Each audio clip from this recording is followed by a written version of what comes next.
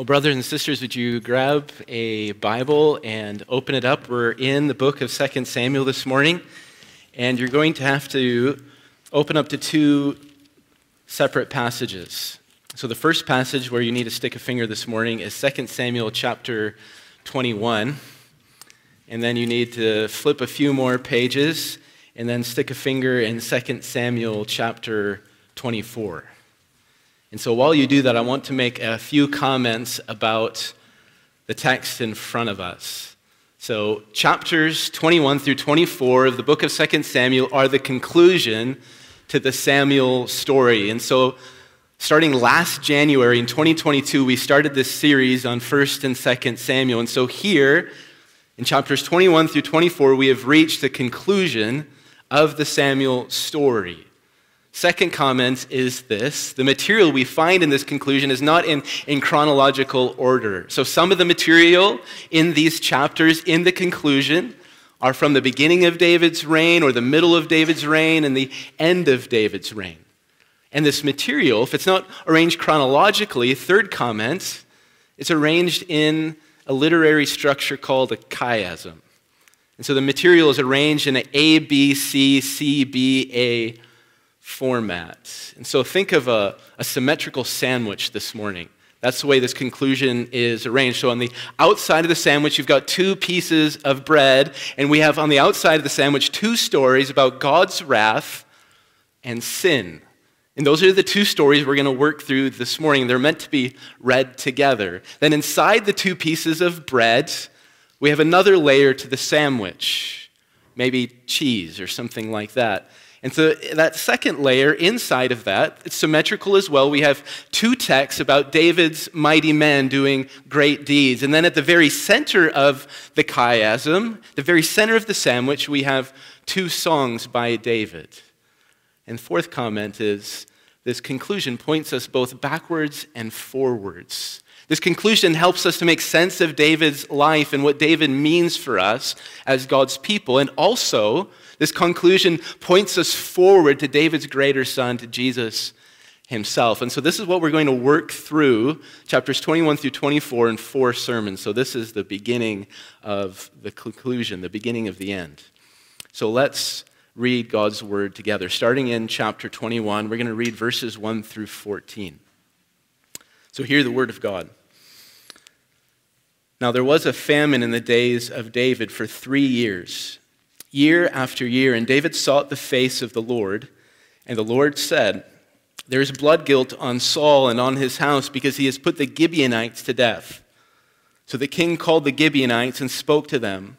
Now the Gibeonites were not of the people of Israel, but of the remnant of the Amorites.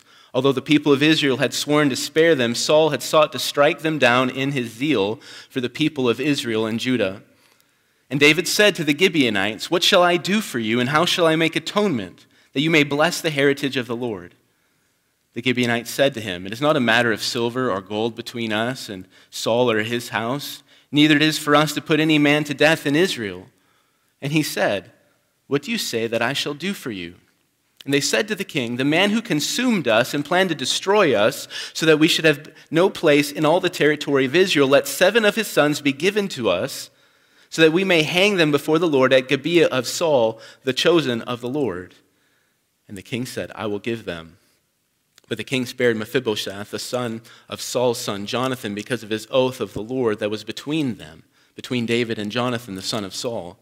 The king took the 2 sons of Rizpah, the daughter of Aiah, whom she bore to Saul, Armoni and Mephibosheth, and the 5 sons of Merab, the daughter of Saul, whom she bore to Adriel, the son of Barzillai, the Maholathite. And he gave them into the hands of the Gibeonites, and they hanged them on the mountain before the Lord. And the 7 of them perished together. They were put to death in the first days of the harvest, at the beginning of the barley harvest. Then Rizpah, the daughter of Aiah, took sackcloth and spread it for herself on the rock from the beginning of the harvest until rain fell upon them from the heavens. And she did not allow the birds of the air to come upon them by day, or the beasts of the field by night. When David was told what Rizpah, the daughter of Aiah, the concubine of Saul, had done, David went and took the bones of Saul and the bones of his son Jonathan from the men of Jabesh Gilead, who had stolen them from the public square of Bethshan, where the Philistines had hanged them on the day the Philistines killed Saul of Gilboa. And he brought up from there the bones of Saul and the bones of his son Jonathan, and they gathered the bones of those who were hanged. And they buried the bones of Saul and his son Jonathan in the land of Benjamin and Zelah, in the tomb of Kish his father. And they did all that the king commanded. And after that, God responded to the plea for the land. Now turn to chapter 24 with me, verses 1 through 25. Again, the anger of the Lord was kindled against Israel, and he incited David against them, saying, "Go number Israel and Judah." So the king said to Joab, the commander of the army who was with him, "Go through all the tribes of Israel from Dan to Beersheba and number the people, that I may know the number of the people." But Joab said to the king, "May the Lord your God add to the people 100 times as many as they are, while the eyes of my lord the king still see it. But why does my lord the king delight in this thing?" But the king's word prevailed against Joab and the commanders of the army. So Joab and the commanders of the army went out from the presence of the king to number the people of Israel. They crossed the Jordan and began from Aroer, and from the city that is in the middle of the valley, toward Gad and on to Jazer. Then they came to Gilead and to Kadesh in the land of the Hittites, and they came to Dan, and from Dan they went around to Sidon, and they came to the fortress of Tyre and to all the city of the Hivites and Canaanites, and they went out to the Negev of Judah at Beersheba. So when they had gone through all the land, they came to Jerusalem at the end of 9 months and 20 days. And Joab gave the sum of the numbering of the people to the king. In Jerusalem there were 800,000 valiant men who drew the sword, and the men of Judah were 500,000. But David's heart struck him after he had numbered the people. And David said to the Lord, "I have sinned greatly in what I have done. But now, O Lord, please take away the iniquity of your servant, for I have done very foolishly." And when David arose in the morning, the word of the Lord came to the prophet Gad, David's seer, saying, "Go and say to David, 'Thus says the Lord, 3 things I offer you. Choose one of them, that I may do it to you.' So Gad came to David and told him, and said to him, 'Shall 3 years of famine come to you in your land? Or will you flee 3 months before your foes while they pursue you? Or shall there be 3 days pestilence in your land? Now consider and decide what answer I shall return to him who sent me.' Then David said to Gad, 'I am in great distress. Let us fall into the hand of the Lord, for his mercy is great, but let me not fall into the hand of man.' So the Lord sent a pestilence on Israel from the morning until the appointed time.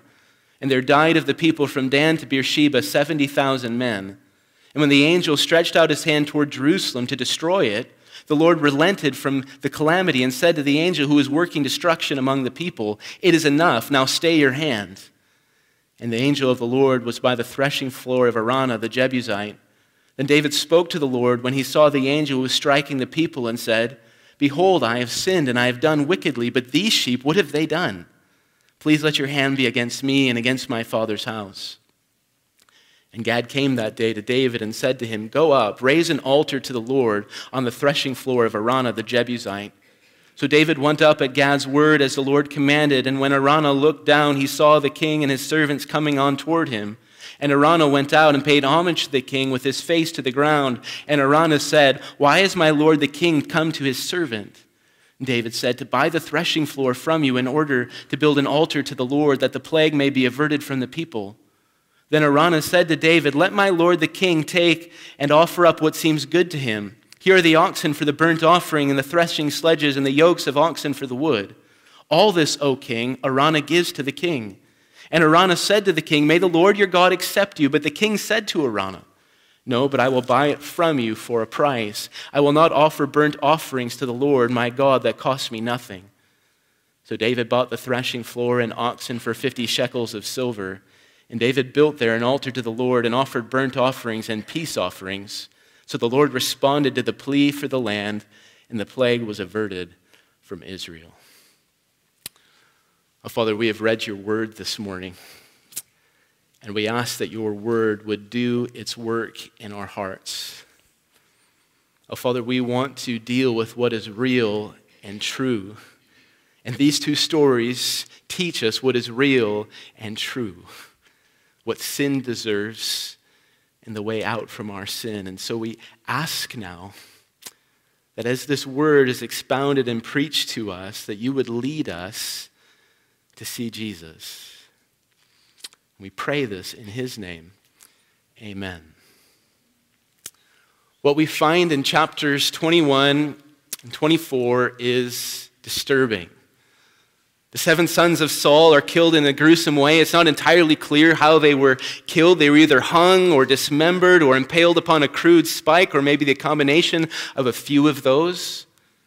There is Rizpah, the mother of these sons, 2 of them, and she kept constant vigil over these dead bodies for what would have been up to months of time.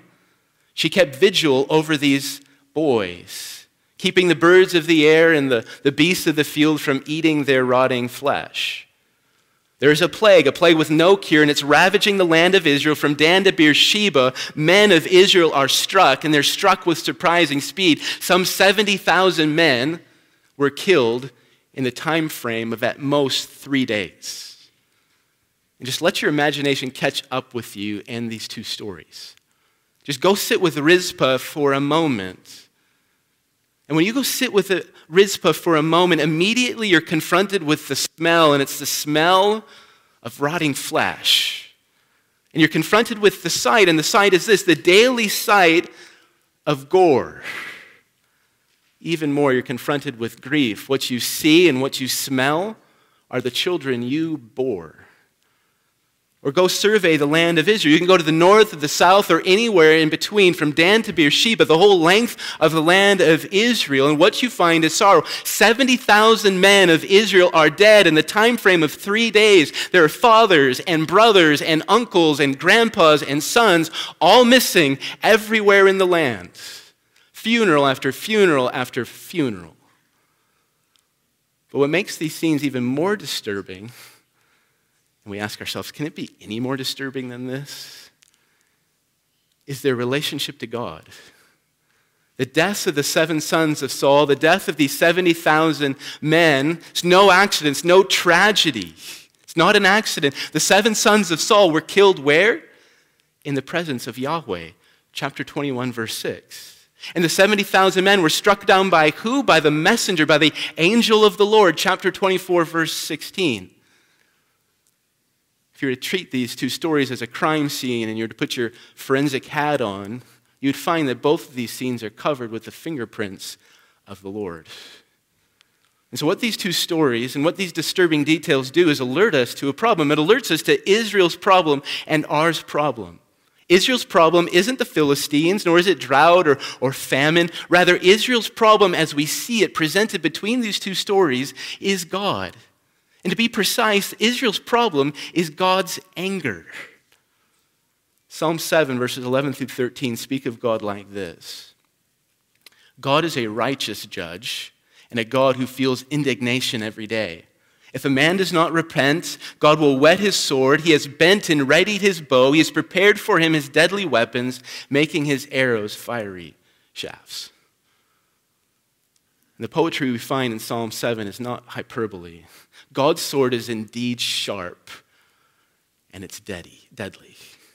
We can just survey the book we've worked through in these months, this past year. Just ask Eli and his 2 sons. Is the sword of God sharp? Eli and Eli will say, yes, it is. This family refused to repent, and what happened? In one day, the whole family was wiped out. We read about it in 1 Samuel chapter 2. Or consider the 30,000 men who died at the battle of Aphek. These men, all of Israel, refused to humble themselves before the Lord. And what happened? 30,000 men fell at the hand of the Philistines. We read about that in 1 Samuel chapter 4. Or remember the men of Beth Shemesh and the man named Uzzah. They improperly handled the ark of God. They thought they could handle the ark the way they wanted to. But they couldn't, and God's anger was kindled, and they were all struck down. We read about that in 1 Samuel 6 and 2 Samuel 6. Or remember Saul. Saul, the first king of Israel, set apart by God to rule and reign over his people. And what did we see in Saul? He was a stubborn man. And whether for selfish gain or out of some sort of fear because of the people of God, he refused and he resisted the word of God again and again and again. And so what did the Lord do? Well, he stripped Saul bare. First, he took his kingdom from him. Then he took his sanity and his ability to rule. And then finally, on that lonely hill of Gilboa, he took his honor, dignity, and his life. The Lord stripped him utterly bare. And though we might not like it, though we might not like what we see in this book, these stories force us to reckon with God as he really is. Not as we might imagine him or think him to be, but as he really and truly is. And this is where these two texts meet us. So hear this, your big problem in life is not your finances. Your big problem in life is not your health or your job or your lack of job or your relationships or lack of relationships. Your big problem in life is God. And to be precise, your big problem in life is God's anger because of your sin. And so if we're tracking along this morning, this should raise a question in our hearts and our souls. Well, what can be done about this? What can be done about God's anger? Can it be turned away? Can it be assuaged? Can it be satisfied? And before we get an answer, and these two stories do give us an answer, we need to do the uncomfortable work of slogging through sin and terror and anger in chapters 21 and 24. So let's do that. Let's start in chapter 21. So if you have your Bibles, you can flip there, and we're going to work through the text. And so in chapter 21, we find that a long and stubborn famine has settled over the land. And for 3 years, there was little or no rain, which meant there was little or no food, which meant that there was a lot of aching and hungry stomachs in Israel. And this is the stuff of national crisis. This is something that could cause a kingdom to crumble. And so David did what? He sought the face of the Lord. And David sought the face of the Lord not because he was a superstitious man or an uneducated man, because he was a man who read his Bible. And David's Bible told him that famines happened to Israel because God sent them to judge them for their unrepentant sin. And in this case, there was unforgiven sin. Look at verse 1 in chapter 21. The Lord speaks to David, revealing the issue. There is blood guilt on Saul and on his house because he put the Gibeonites to death. Saul is like a bad taste that you can't get out of your mouth. Even here at the end of the book, with Saul long dead, Saul is causing trouble for Israel because of what he did to the Gibeonites way back when. God's anger is resting upon Israel and causing trouble for Israelites. And understanding what Saul did to the Gibeonites is a bit of a puzzle because the story isn't given to us in 1 and 2 Samuel, but we can try to piece some of it together. So the Gibeonites, who were they?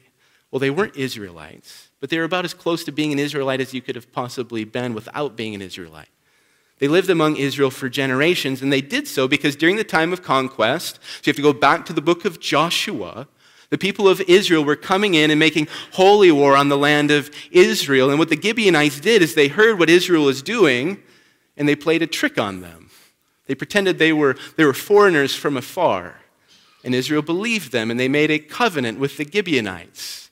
And the Lord honored that covenant and protected the Gibeonites. And the Gibeonites were to live among the Israelites for generation after generation after generation. And so why did Saul put the Gibeonites to death? They're bound in covenant together and before the Lord. Why did Saul do this? Well, I think the answer is simple. I think it's greed and the desire for more. So you can just imagine this playing out in Saul's mind. He looks at the Gibeonites, he reads the story in Joshua, and he thinks, these people shouldn't be here in the land of Israel. They're taking up valuable space and valuable cities. And the people of God, they're growing. The people of Benjamin, they're growing. And we need places to expand and cities to flourish in. The answer is easy. Let's get rid of the Gibeonites. Let's destroy them as they were meant to be destroyed. And so what did Saul do? Well, he shed innocent blood. He broke the sixth commandment over and over and over again. Even more, he broke the third commandment, which is more dire. He broke the covenant of the Lord, treating the Lord's name as if it meant nothing, taking the Lord's name in vain. And so there's chapter 21. So we see the sin of Saul. But Saul's sin isn't the only one we need to see. David's sins also in our two stories. And David's sin, though it doesn't look as bad as Saul's or feel as bad as Saul's, brings about a more severe judgment upon the people of Israel. So let's look at chapter 24 now. And so if you look at chapter 24, verses 1 through 2, we get this setup for the sin. The text says this.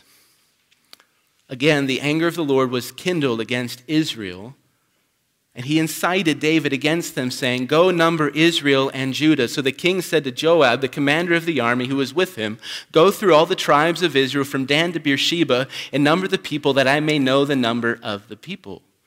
And so we see in these two verses that David's sin doesn't appear out of nowhere. Because the Lord was angry with Israel about their sin, the Lord uses David and his sin as an instrument of judgment against Israel. The text says the Lord incited David against them. Now we ask, well, why was taking a census a sin? And again, this is a bit of a mystery. The text doesn't exactly tell us. Censuses in and of themselves were a lawful thing to do. God gave instructions in his word about how a census was to be done and how it was to be administered throughout the land of Israel. And so we can take a few guesses of why David's actions were sinful. Perhaps David's actions were sinful because he didn't perform the census according to the word of God. Perhaps David did it wrong and he didn't pay attention to God's word, and now God was bringing trouble upon the land of Israel for it. Or maybe it had nothing to do with how the census was done. Maybe it was about David's heart. Maybe he did this census because he was lacking faith in God and he was putting his trust in what? A big army. How many men do I have? What resources do I have? Can I trust that? Can I rest easy? Or maybe it was another matter of the heart. Maybe it was a matter of pride. Maybe David was taking ownership of the people of God and boasting in what he had as the king of Israel. But whatever it was, the text doesn't wait around and tell us. It was sin. And so after the numbers come in from the census, David's heart does what? It strikes him. And so David speaks to the Lord, confessing his sin. In verse 10, he says this: "I have sinned greatly in what I have done. But now, O Lord, please take away the iniquity of your servant, for I have done very foolishly." So David knows what he has done is sinful. And the Lord responds, and the Lord's response grieves David's heart deeply. Verse 14. And so the Lord sets before David three options. It's a sort of choose-your-own-adventure judgment story. Option 1 is a famine lasting 3 years. Option 2 is 3 years of retreat. Armies will pursue you and pick you off as you run. No rest for you. And the third option is 3 days of plague by the hand of the Lord. Now, none of these options are good. They're all deadly. Death by hunger, death by sword, death by disease. They're all bad. But David reasons with faith, and he reasons with all the faith he can muster, and he says this, choosing the third. Verse 14. "Let us fall into the hand of the Lord, for his mercy is great. But let me not fall into the hand of man." So David's saying, I'm taking the third option, 3 days of plague, and I'm doing it because the Lord is going to do this directly to us, and I believe there's more mercy in God than in anything else. And then we hear the results of what the Lord does. Verse 15. "So the Lord sent a pestilence on Israel from morning until the appointed time, and there died of the people from Dan to Beersheba 70,000 men." So we can take a step back from these two stories. And there we have it. We've got the muck of sin, and we've waded through it. There's David's sin and Saul's sin and Israel's sin. It's all before us. And what has happened because of their sin? The Lord is angry with them because of it, and he is judging them because of it. And so we ask our question, well, what can be done about the Lord's anger? Is there any way to turn it aside? And I told you at the beginning that these two texts give us an answer, but we have to prepare ourselves for the answer that these two texts give us, because the answer isn't fun or nice or light or easy. The answer that these texts provide is a bloody answer and a costly answer. Because you have to understand something about God. God's anger isn't something that can be manipulated. It isn't something you can wait out and hope that it will dissipate over time. We can't say, God is a bit ornery right now with me, and I'm just going to wait him out and his anger will subside. Maybe he's hungry or something. No, God's anger is perfectly righteous. It's bound by justice. Even more, it's unmutable. It is fixed and as sure as the sun is in the sky, and therefore it must be satisfied. It will be satisfied in some way or another. And so we ask, well, what is the answer to this problem? Well, let's go back to the stories. Let's go to chapter 21 first. So we go back to chapter 21. Famine has taken the land 3 years. And now because the Lord has spoken to David, David knows the reason for it. Saul has sinned against the Gibeonites. And so with that knowledge, David asks the question we've been asking throughout this sermon. And so he summons the Gibeonites, and David asks them, verse 3, he says this, "What shall I do for you? And how shall I make atonement that you may bless the heritage of the Lord?" David wants to know, how might this wrath be averted and turned away from Israel and from him? And David gets an answer from the Gibeonites, and it's an unnerving answer. It's disturbing. Look at verses 5 and 6. The Gibeonites said to the king, "The man who consumed us and planned to destroy us, so that we should have no place in all the territory of Israel, let 7 of his sons be given to us so that we may hang them before the Lord at the Gibeah of Saul, the chosen of the Lord." That's unnerving. That's disturbing. And certainly as we take in those 2 verses, we think, well, David would never agree to such a thing. This is outlandish. But then he does. He hands over to the Gibeonites 7 sons of Saul. And then the Gibeonites take those 7 sons and they slaughter those 7 sons. As we take in these 2 verses, we think, well, certainly this wouldn't satisfy the anger of the Lord. It seems so outrageous. It seems so unjust. It seems so vindictive and brutal. But it does.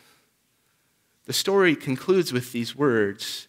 After the bones of these 7 sons and the bones of Saul and the bones of Jonathan are all gathered together and buried in Saul's ancestral home, the text ends with this, verse 14.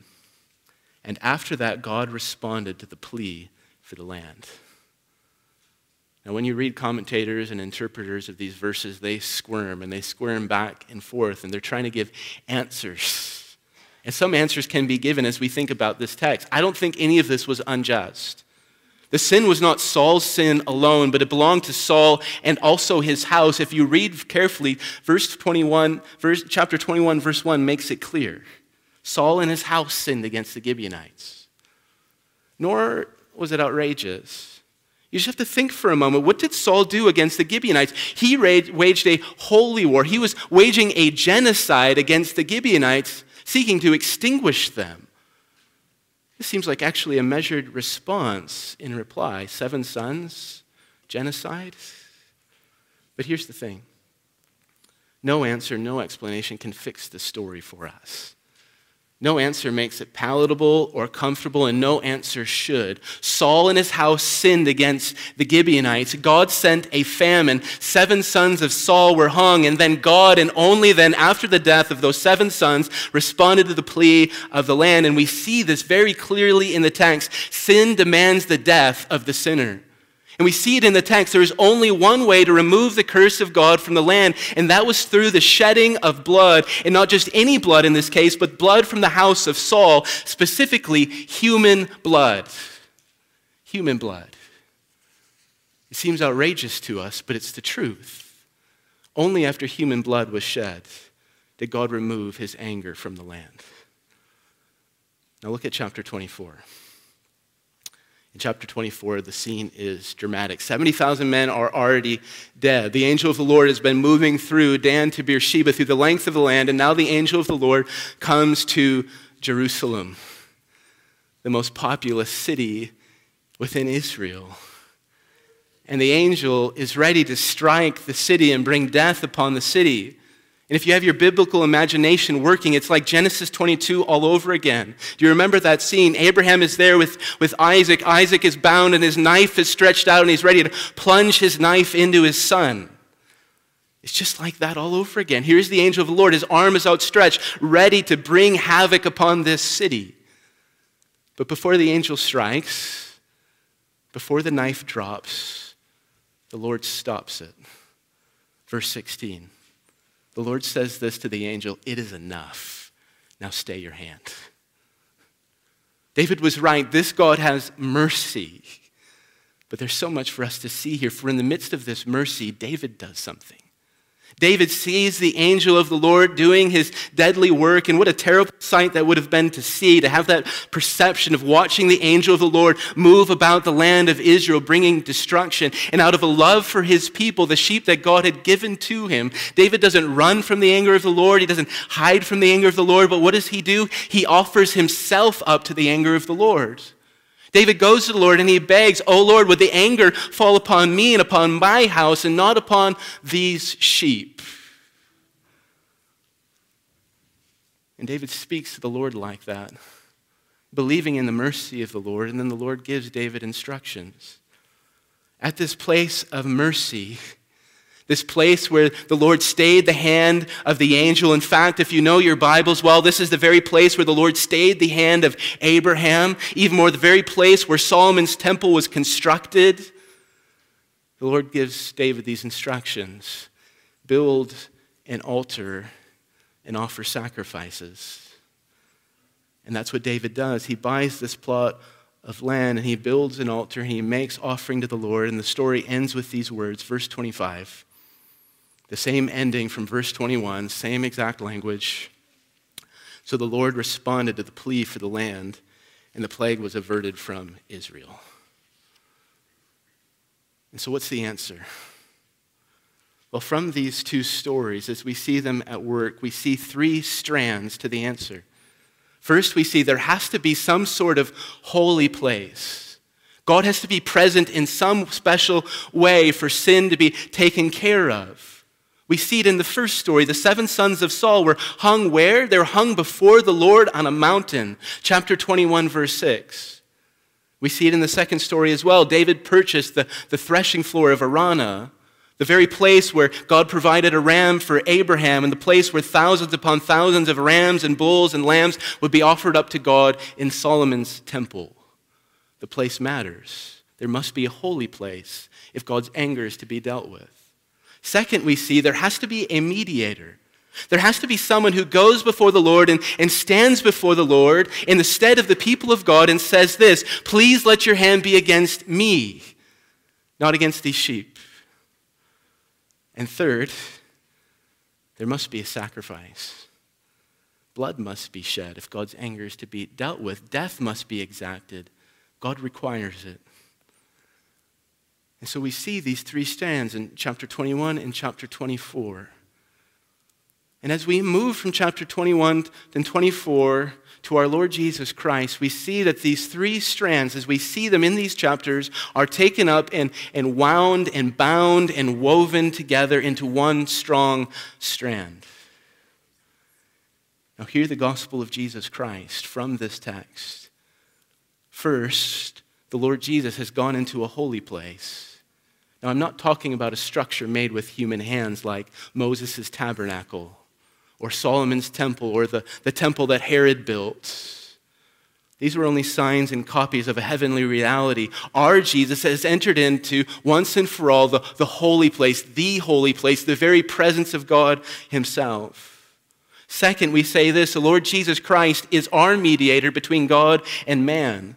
Like David, our Jesus spoke this: "Please let your hand be against me."